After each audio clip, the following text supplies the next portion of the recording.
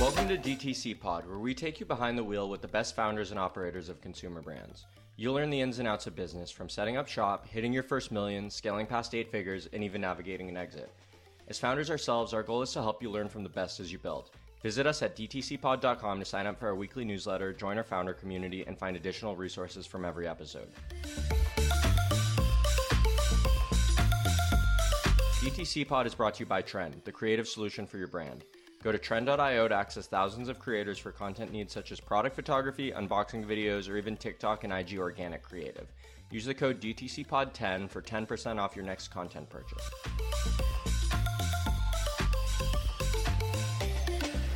Are you curious how much your business is worth? Get your free no obligation offer from OpenStore at open.store. This episode of DTC Pod is also brought to you by Peel Insights, the e-commerce analytics platform that supercharges all of your retention efforts every day and with every customer. Go to peelinsights.com/DTCpod to learn how hundreds of e-commerce brands use Peel to reveal purposeful insights like LTV, AOV, repurchase rate, churn, and hundreds of metrics more. See how brands are nurturing deeper customer relationships with easy-to-use retention tools that hyper-target and provide immediate growth. The subscription market is predicted to grow nearly $500 billion by 2025. Recharge is the leading subscription management solution, helping e-commerce merchants of all sizes launch and scale their subscription offerings. Over 15,000 merchants use subscriptions powered by Recharge to grow their business and their communities by increasing average order value, reducing churn, and providing predictable recurring revenue. Turn transactions into long-term customer relationships and experience seamless subscription commerce with Recharge.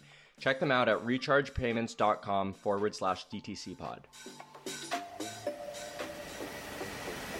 What's up, DTC Pod? Today we're joined by Benjamin Davis, who's the founder and CEO of Try Now. Benjamin, I'll let you kick us off. Why don't you tell us a little bit more about yourself and what you guys are building at Try Now? Yeah. Hey, Blaine. Hey, Ramon. Great to be here.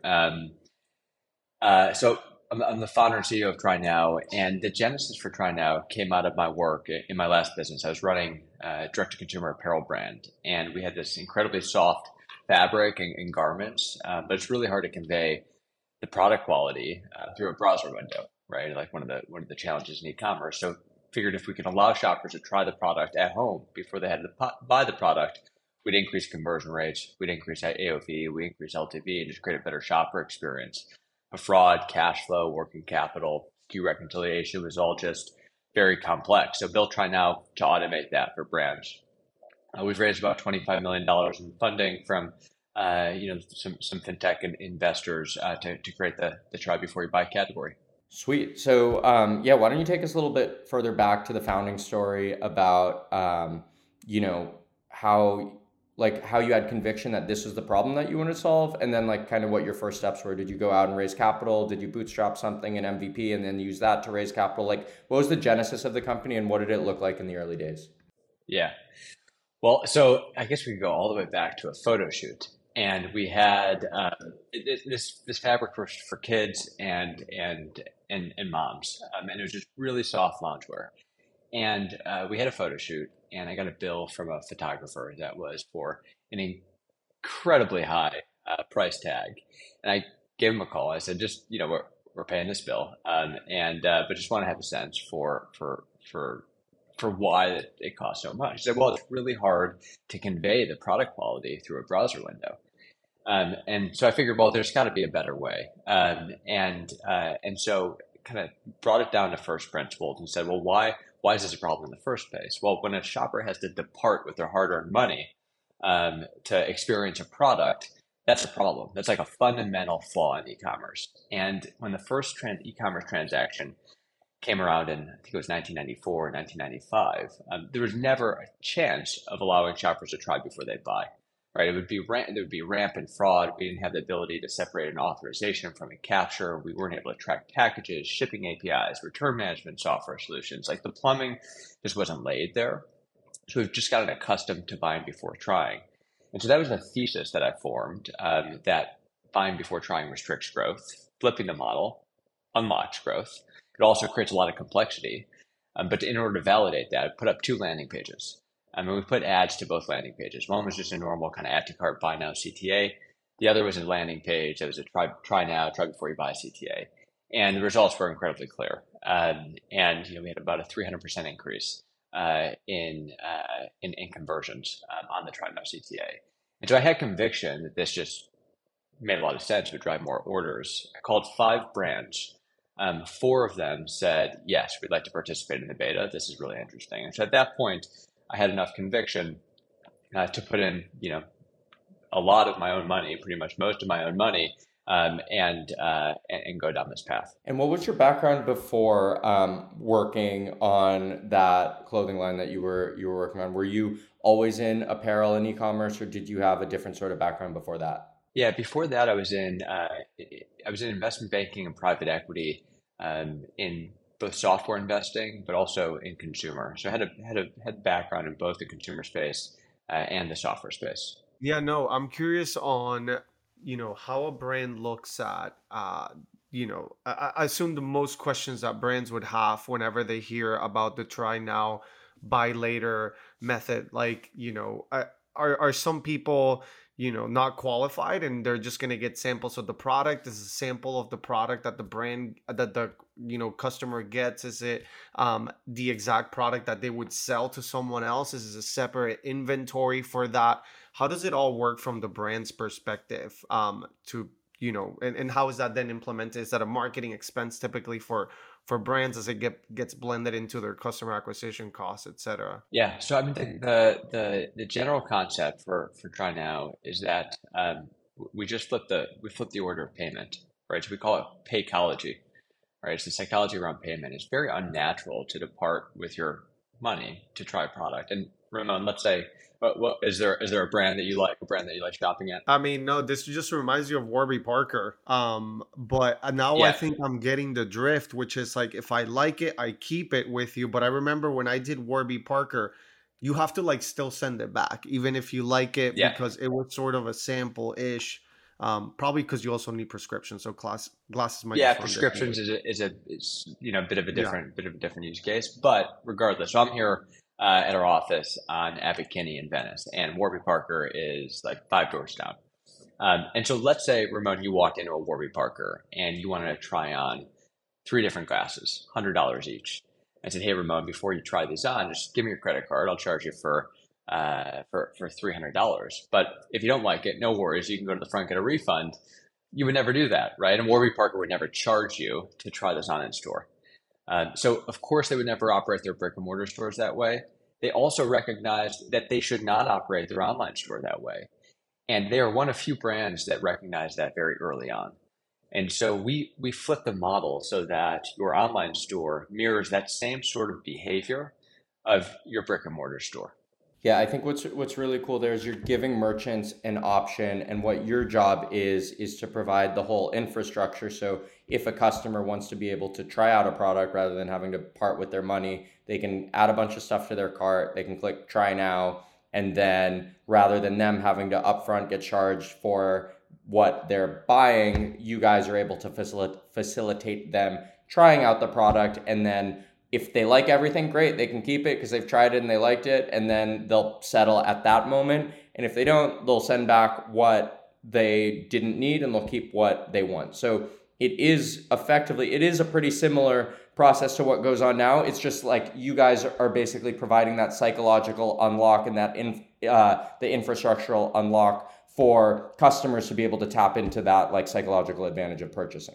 Are there industries that you guys, I know you mentioned you were in fashion. Are you guys specifically focused in fashion, or do you guys go into other verticals as well? Yeah, we work across verticals. So we have brands in apparel, handbags, bedding, fragrances, candles, footwear, sunglasses, accessories, you name it. So we work across verticals. Our vision is that try before you buy is the new free shipping and easy returns. And in the next 5 years, it's going to be as ubiquitous as free shipping and easy returns. So anything that is discretionary, meaning anything that is discretionary, should be tried before it's bought. Any product that's hard to experience through a browser window should be tried before it's bought.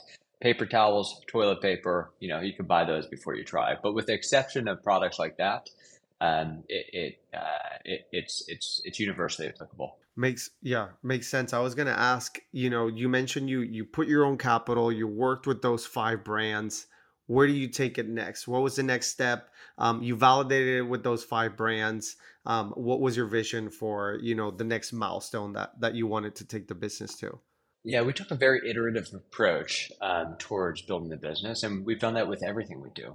We've taken an iterative approach to every component of our business, from like how do we go to market, how we build product, so I had an MVP. It was with my own dollars at that point.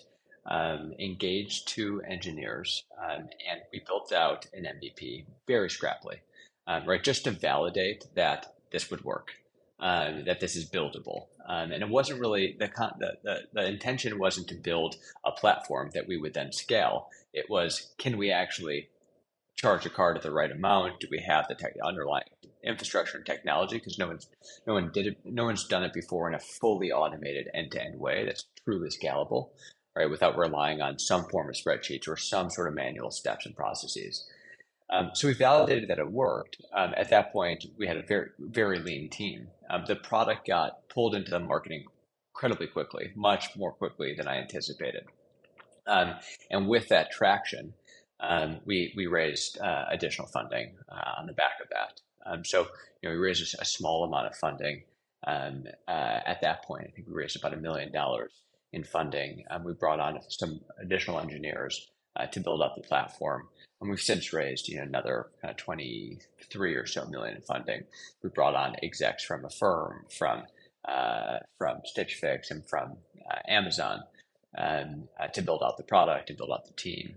But along the way, it was very much iterative, with a relentless focus on driving value for our merchants and for our shoppers. That's our North Star. I think the unique part of our business. We have 2 stakeholders, and ultimately, if we drive value for merchants and shoppers, that's all we care about. And so we kind of just iterate our way towards that. The one question that I had is, when you're raising for a business like this, like you said, it's part SaaS, it's part fintech. There's a bunch of different components that go into something like this.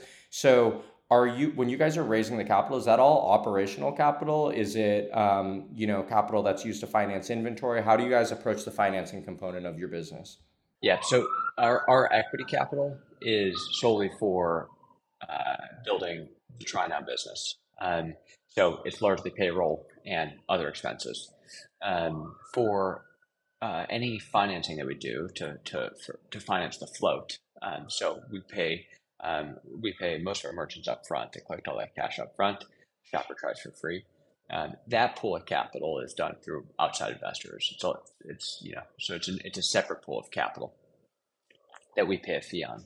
Awesome. And that is the essential service that you're providing. You're providing an actual service that a merchant's going to be able to deploy onto their website. You're deploying this service that a customer is going to be able to benefit by trying the product. And you're also providing that service of sourcing the capital and providing it to those merchants to be able to provide that experience without them having to assume the risk on, building their own Try Now program. That's right. And, some things that are simple tend to be quite complex. And so what we've tried to do is obfuscate away all of these things so that we can just provide the most simple thing to the shopper, which they immediately understand and communicated in one line of text underneath the CTA, which is try at home for 7 days. Makes sense. I would love to try at home for 7 days. Well, underneath the hood, there's fraud, there's working capital float, there's tracking the package to make sure it's delivered, handling failed deliveries and all the edge cases that come with that, integration with returns flow to know what was kept, what was returned. And in e-commerce, 80% of orders go down the happy path, really easy to manage. 20% of orders have an infinite number of variations. And so we kind of manage around that in addition to, the working capital, the fraud, and more. Yeah. And I mean, I think that's a really important part of when you're building any business. It's like you said, it sounds really simple when you do it, but then when you actually think about and start to peel back the layers, there's all sorts of corner cases you need to be able to solve for and things you need to be able to do. And if you don't solve for all of those different things, well, the merchant's going to be like, oh, well, this just doesn't work, right? So there's a lot of these different edge cases and a lot of business use cases that you need to solve for before your product becomes fully viable to just be as easy as, oh, try before you buy and it works for everyone. So why don't you talk us through, as you were building out the platform, what were some of the big challenges you faced and how you guys built to solve for those corner cases and those use cases to satisfy merchants and customers? Yeah. So, fraud was a challenge, right? And how do we manage around fraud? And we assume that risk. We're also lending against that. So how do we make sure that we mitigate that? And so we have solved that. That was like kind of one big chunk. And I think the other piece is really around the complexity of an e-commerce transaction, because when you operate like very quickly, when you're in e-commerce, you operate at scale. Because for most software companies, they have one merchant. Well, for us, one merchant probably means 1 million shoppers. And so when we onboard, one sizable merchant with 1 million shoppers, you expose every possible outcome, right? Now you take that, multiply it by 100 customers, and you're just in contact with so many shoppers that are using your tool in a bunch of different ways, exposing every single edge case imaginable. And so when you initially, now we're mature, but prior to that, like in the iterative process, every single day, you're learning new things, you're squashing new bugs, you're recognizing that what was clear to you when you built the product wasn't clear to the end user or wasn't clear to the merchant, and so I think that's like the challenging part of e-commerce. Also, like kind of the most kind of beautiful part of e-commerce, which is that shoppers are never satisfied. They always want more. And so it's like this asymptotal relationship where you can always get closer to a perfect customer experience, but you will never arrive there. And that's why like the greatest force for driving enterprise value is just focusing on the customer, customer centricity, but like a relentless focus on customer centricity. Most companies will say that they care about the customer, but very few actually do that at every single step of their process. And so I think like that to us was paramount, because as we think about our two stakeholders, merchants and shoppers, merchants are our main who we interact with the most, right? Day in, day out, we're constantly focused on driving value for merchants. But at the end of the day, like shoppers are the most important part to both of our businesses, right? Without shoppers, we just don't exist. And so we work with merchants on this kind of united front to drive the most incredible shopping experience, so that not only do they order more and they keep more, but they also come back more frequently. They love that experience, and so they generate word of mouth. And so at the end of the day, the focus on the shopper and creating an indispensable shopping experience is what allows our brands to win. Yeah, and that's like one of the things that you're able to unlock for a lot of the commerce brands, because like you're saying, one of the biggest pieces of friction in the customer journey is getting past that, oh, I'm actually going to spend all this money to buy something that I don't know if it fits. I don't know if the material, like, sure, I can see like, high res pictures of it, but like there's nothing like when you're shopping and you're in a store and you like feel the quality and you feel it in your hand. You're like, oh, okay, I know what this is. And you can go into the dressing room, you can try it on and be like, oh, that didn't work. I put it back in e-commerce. That decision-making moves between you being like just that hint of uncertainty, like I don't know if I'm going to get this decision right. Like that may make you not actually end up purchasing something. Whereas if you're able to remove that risk, now you're able to, like, again, reduce that friction from the customer's perspective and provide a solution for the merchant to provide that frictionless checkout experience, right? I think that's spot on. And I like how you talked about risk and uncertainty, because they are two sides of the same coin. And I think all businesses are in the business of de-risking their business, de-risking elements of their business.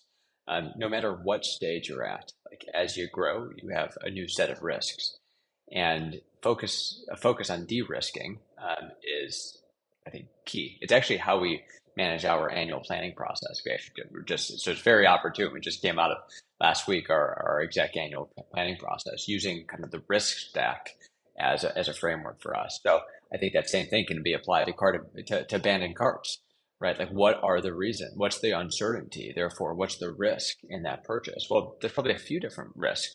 I mean, it's not just price, right? It's not just the $0 cart. We help solve that significantly, but there's probably other things that are going on in the shopper's minds. But we work with brands.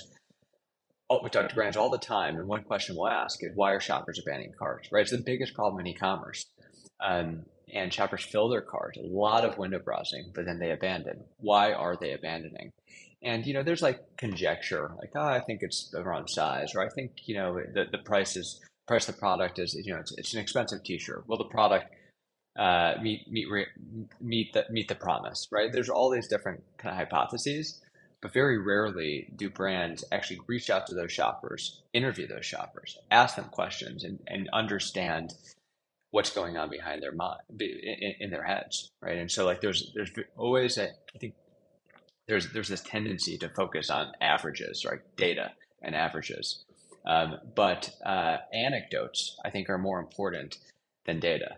And so, like, internally at TriNow, we talk about finding the anecdotes first, surfacing the anecdotes first, and then diving into the data. And I think it helps short circuit some things, and also gives you the color and the context to form hypotheses. I think the same applies to your customer side of the business too, where, you're asking to interrupt the experience that their customers might have when they interact with them. Checkout, it needs to be a flawless experience for the customer. But I love that you provide an additional improvable value besides just a better checkout experience, which is, sort of what like Bolt or Fast or these other checkout companies have. Like, you are literally just enhancing the experience of the customer while going into the having them sort of replace their checkout experience. So how were you able to earn that trust early with those customers who might have a million customers, and here you are as a potential seed stage startup asking, hey, can you let us try this and trust us with this? Yeah, I mean, I think in the early days, trust was hard. Right now, it's very different. But we've been beating the try before you buy drum for about 3.5 years, and so the market has formed. But it just took time and patience and incredible amount of hard work. In the early days, I think they didn't need to trust us; they needed to trust their product. And I'd say the same is still true today. We work with confident brands. If you are confident in your product, you've got to be using try before you buy. If you're not confident in your product, you definitely should not be using try before you buy. And I often say we accelerate the growth of a business selling a great product, and we accelerate the demise of a business selling a bad product. And I think that's a great place to be in. Like, we want the best products to rise to the top. And so if you have a great product, get your product into more homes. And if you have a great product, they're going to keep it, and you're gonna acquire happy shoppers. And I assume for subscriptions, it's a huge value for brands to be able to just offer this, to let subscriptions for free trials, that they previously probably would have more objections from people just signing straight up for a subscription initially. They probably just do a one-time purchase, and then maybe if you were lucky to get them, then they roll into the subscription. Yeah, that's right. The next question or the one point that you pointed out that I do think is really important is about the idea of the brand needs to have a good product to be able to work with you guys, right? It's kind of like that double-edged sword, because so like, I guess my question there is, do you guys have a process by which you vet merchants? Because, if you, like you're saying, is if a merchant onboards with you guys, they don't have a good product, they're early stage, they haven't reached their product market fit, call it, and then they just start scaling this up, you're going to have like this exponential effect on returns, on people being upset with the product, all this sort of stuff. So do you have a way in which you vet merchants, or do you kind of let that just sort itself out, knowing that the best merchants with the best products will rise to the top and the others will be able to make that decision for themselves? Yeah, that's a great question. Not yet. And we don't have a need to yet because it's self-selecting. Brands that reach out to us or we reach out to them are brands that either we admire or they admire their own product. And so we know that if we can get that product into more homes, they're going to drive growth. So we don't yet, and it's because of the brands that we work with have a lot of confidence in what they're selling. What are some of the best examples of like that you've seen, like brands that maybe you've worked with that you can mention on the show, or just product categories in general that like have seen the most success with this sort of thing, right? Like obviously there's going to be certain subcategories that like totally outperform others. So are there any that have like really stood out to you so far through your 3.5 years building Try Now? Yeah, well, any brand in apparel needs to be using Try Before You Buy, frankly. Like, of course, I sound completely biased in that, but like when we've seen the data time and time again, it's just we convert living rooms into fitting rooms, and that is key for selling apparel online. And so, some of these businesses will have higher return rates because people are already doing some of this behavior. But ultimately, like size, fit, style, you need the ability to experience that in your own home. To really, otherwise you're leaving money on the table. Now, there are other product categories that we work with, like handbags, that, the question around durability, quality, look, style, size is oftentimes hard to understand. So that's, another great category for us. I'd say like categories that don't work would be, AOVs that are like $30, $40, $50 become tough. And then items that can't be resold after returns are also, we don't work with any brands in that space. But even companies like fragrances, or I'm here with I got a Sniff candle here on my desk, and Sniff sells candles and they sell cologne, perfume as well, and they send samples with the full size product. So if you like the sample, you just keep the full size product and you're charged. But if you don't like the sample, no worries, just send it back and you won't be charged. So even in those categories that rely on sampling, we kind of turn sampling from a two-step process to a one-step process, where the shopper typically has a two-step process where they like the sample, step one. They then have to go back to the website and purchase, step two. Well, there's huge amounts of drop-off between liking that sample and going back to repurchase. And so we eliminate that second step so that, if they like it, they just keep it. Yeah, I think that's a really good point in terms of there's so many layers to trying things out. You've got the traditional like product samples that you can weave into these sort of flows, as well as I want to put a bunch of these actual products in my cart and try those out. Are there any use cases I know we talked about higher AOV products. Is there anything in regards to like for characteristics about products like product size and weight? Like, can you guys serve furniture? Does that become harder? Are there any like, super big or super small things that work well or don't work so well? Yeah. So we don't work with any furniture or mattress companies today, although we will be working with some of them soon. And it's not that it doesn't work in those spaces. For mattresses, for instance, it just will work in slightly different ways. And so a full site-wide rollout to 100% of traffic for a mattress company might work. It also might be more challenged. So how do you do it in more targeted ways? So cart abandonment, retargeting, specific paid campaigns, SMS campaigns that web visitors that come through those channels have the ability to try. And so you're targeting that at different points of the funnel. So maybe it's a mid funnel or a bottom funnel strategy, as opposed to just anyone that landed on the site can try, right? So you can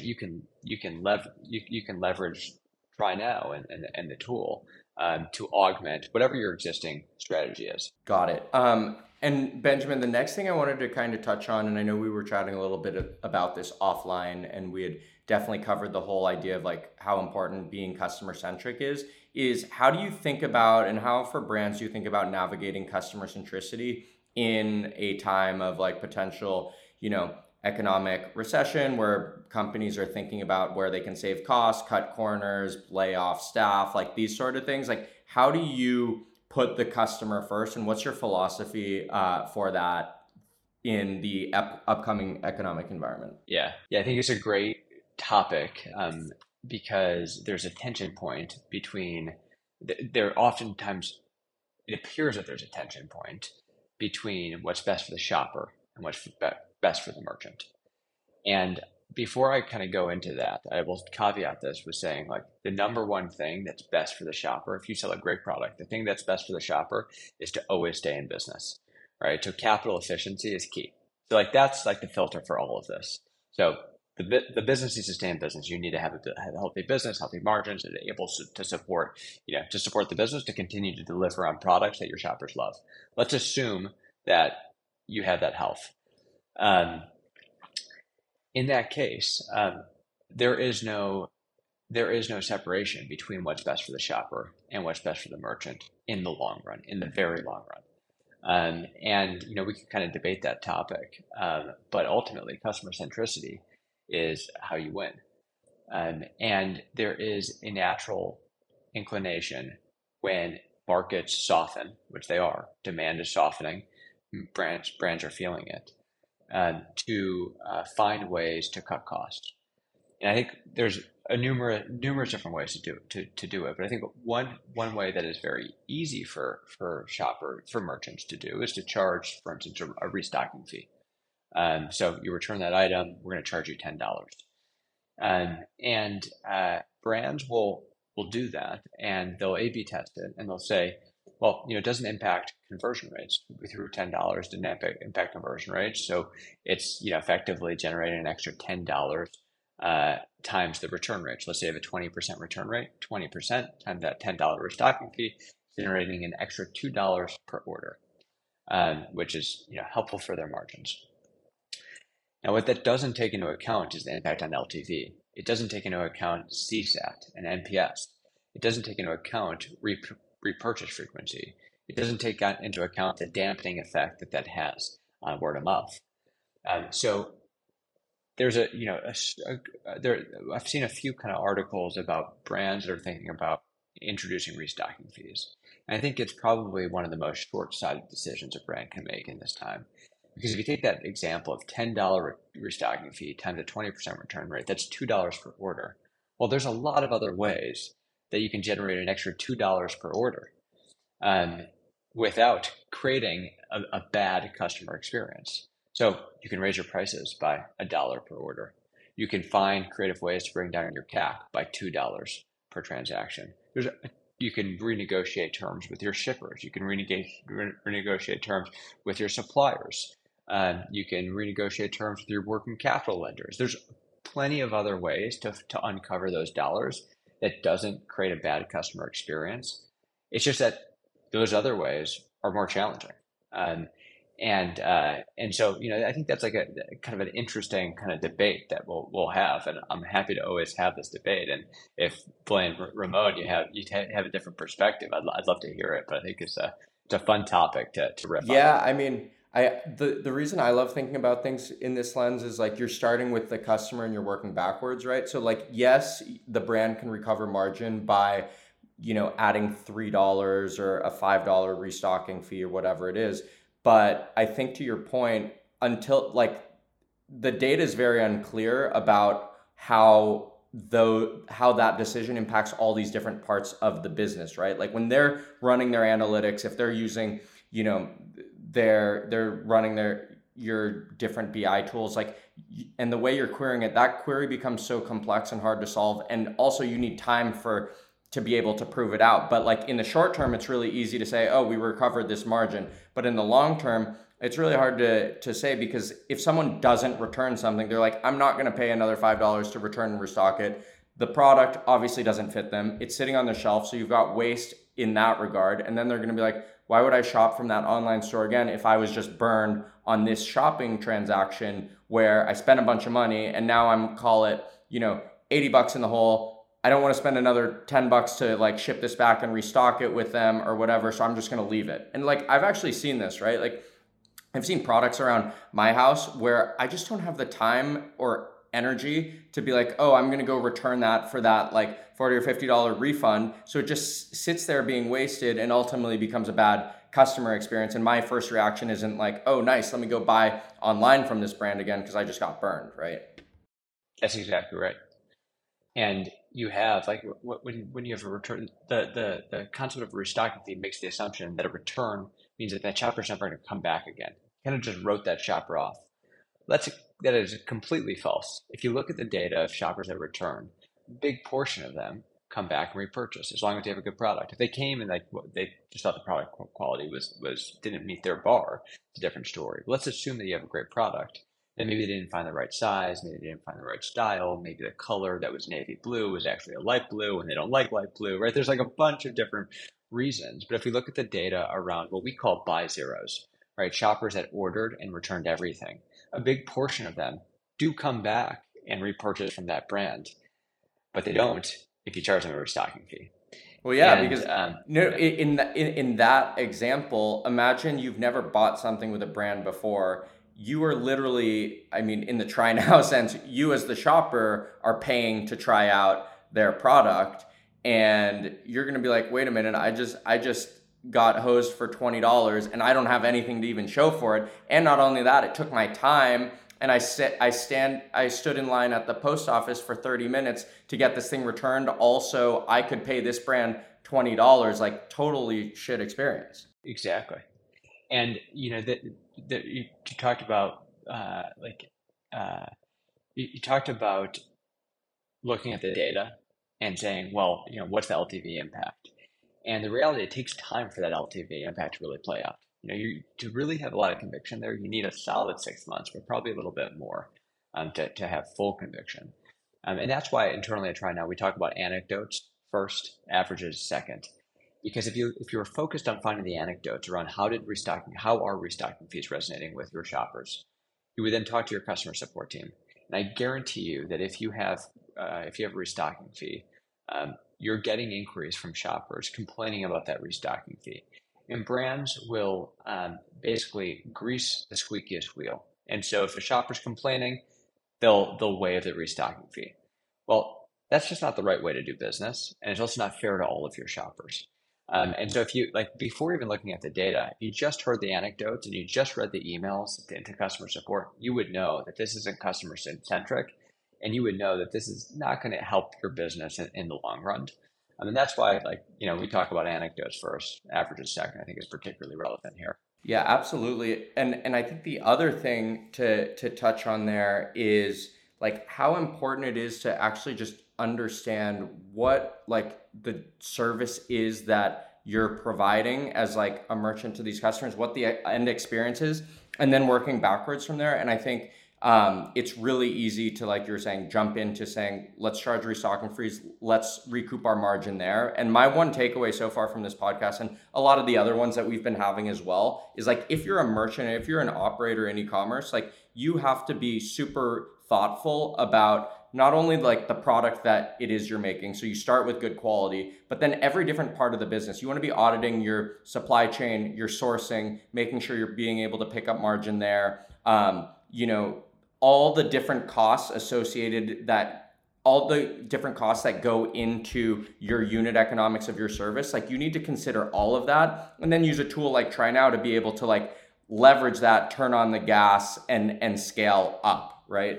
So I think, if anything, go for it. That, which you mentioned a lot of the success probably depends too on the brand having a good product, right? If they have a good product, most of these issues go away. I'm curious, how do you define a good product at Try Now? Do you guys look at certain data benchmarks? Do you guys help the customer understand, whether they're in a position to do something like this, what are the KPIs or benchmarks they need to improve to know that they're headed towards the right direction for this service to be of more benefit to them? I assume it's not subjective that, Benjamin needs to try it first and decide if it's a good product or not. And try all the products. Yeah. I think the best, the number one stat most correlated to, what we call product quality would be, and it's not, product quality might be a little too precise. I think we'd call it product market fit, frankly, is the brand selling a product that fits with the market they're selling it into. And that would be success rate. So it's the percent of orders in which shopper ordered something and they kept something. So if a shopper ordered 2 items, kept one, returned one, that would be a successful order. If they ordered 2 and they returned 2, that would be an unsuccessful order. And so forget about return rates, right? Because if a shopper ordered 4 items, they keep 2, they return 2. They just kept 2 items. That's a big AOV. That's a big AOV. But a brand would look at that one order and they say 50% return rate. That's bad.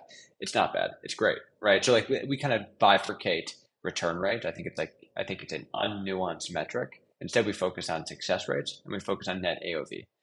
And so success rate is a great metric for that. And I think a good example would be Good Life. I don't know if either of you are familiar with Good Life apparel. They're an exceptional business, an exceptional product. For a long time, their product was premium high-end tees, and that was the vast majority of their business. They've since launched new categories, and they've used Try Now to get shoppers to not just convert on tees, but then expand into some of their more fashion pieces. But if you look at their success rate, it is top decile. Top probably 5% of all of our programs, just because the product is so incredible. And I highly encourage you to get a tee. It'll be money well spent and you'll look fantastic in it. But it's just really good product. And that's like, if we go back to anecdotes first, average is second, I got the t-shirt and I said, well, this is, and I'm like a bit of a t-shirt connoisseur, and Blaine and Ramon, I see you're both wearing t-shirts. So maybe you are as well. And I knew that when they launched their program, it's going to work because it's just a great product. And you see it in the data. Another thing that I think is going to be really exciting for you guys, I don't know if you've built this stuff out yet, but it seems like every time someone's ordering, there's a lesson to be learned, especially if they're using Try Now, right? Like if there's something coming back, it's like, oh, okay, you're almost running this like mini A/B test between the two products that customer ordered. And then teams can like use those insights to seeing what's coming back. How are we structuring our communication about these products? Why are people selecting these different bundles? So I think what's really exciting about it is not only you're providing a good customer experience as you're able to provide more bandwidth for these brands to like get their products in the hands of more excited customers, but you're also providing like learning lessons every single time that a customer is taking an action, whether like you're saying they're keeping the product, it's a fully successful Try Now, or they're returning one of the products, keeping one, which is also successful, you can pull something out. Or if it's an unsuccessful, okay, what are the nuggets and what can we learn from that? Is there something we can iterate into our website, the way we frame the sizing, the way we did the description, all that kind of stuff? That is a great point, and it's something that we haven't done yet. We've done like a little bit here and there. We do some surveys, but we haven't fully productized that. But we will, because turning kind of a bad thing into an opportunity, right? So like a return where some shopper didn't keep anything. Well, how do you turn that into an opportunity? You do that by understanding why they returned. And I think a good example of this, when we talked about kind of product market fit, it's like you could sell a great product, but maybe it's great for just some people. So let's take apparel. Maybe it's great if you're 6 foot or taller and it's just a great t-shirt. But maybe if you're 5'7" like myself, maybe it's just too long. And so maybe the product's exceptional. It's just the grading for the size small or size medium are just a little off compared to the large or the extra large. Right. So it's not necessarily always product quality. It could be grading. It could be a bunch of different topics. So that's some data and some information we'd love to surface back to our merchants. Awesome. And then Benjamin, as we kind of come up on time here, what are some of the, like, clearly you guys have a really exciting roadmap. You guys will be able to provide all this data and create leverage out of that as well for the brands. But in the more immediate term, like, what are you guys focused on as we look at the closeout of 2022 and moving into 2023? Like, what are the core areas that you guys are focused in right now? Yeah, so we're building, we continue to build deeper and deeper into Shopify. And so continuing to build upon our partnership with Shopify is key. So we're native within the checkout, but continue to build into other capabilities that Shopify offers, and other integrations within the Shopify ecosystem to make the product as seamless as possible for the shopper and for the constituents of the merchants and stakeholders of the merchants that use our product. The other piece would be building out a shopper portal that allows the shopper to have full transparency and visibility into their trial. Right now, we've been heavily into kind of communications, but ultimately having a place that they can self-serve questions about their trial, or they can extend a trial if they're out on vacation themselves, which without reaching out to customer support. They can initiate the return of their trial within this portal. So we're building that out, and that will launch next year. Awesome. And for anyone who's listening, merchant, operator, whomever that might want to get in touch or reach out, where's the best place to connect with you and TryNow? Are you on LinkedIn, Twitter? What's the best place to find you? Where can they try now? They can try now. It'd be hypocritical if they couldn't. So they could try us before they buy us, and follow us on LinkedIn. We post quite a bit around content around the e-commerce industry more broadly, and try now and try before you buy more specifically. And then go to our website at trynow.io for more information. I mean, if you want to reach out directly to me, feel free to drop me a note. It's Ben@trynow.io. Sweet. Well, thanks so much for coming on DTC Pod with us. Loved hearing about what you guys are building. Think the space is really exciting. There's all these different use cases that are opening up, and we're really excited to see you guys as you continue to grow and see how you can take on this whole e-commerce market and help get some more products in the hands of shoppers. Yeah, thanks guys. Really fun conversation. Thanks for tuning in, and we hope you enjoyed this episode of DTC Pod. If you enjoyed the show, we'd love your support. A rating and a review would go a long way as we continue to host the best builders in DTC and beyond. Follow and subscribe to the show, and make sure to check out our show notes where you can find our socials and weekly newsletter. Visit us on dtcpod.com to join our founder community and access resources from every episode. We'll see you on the next pod.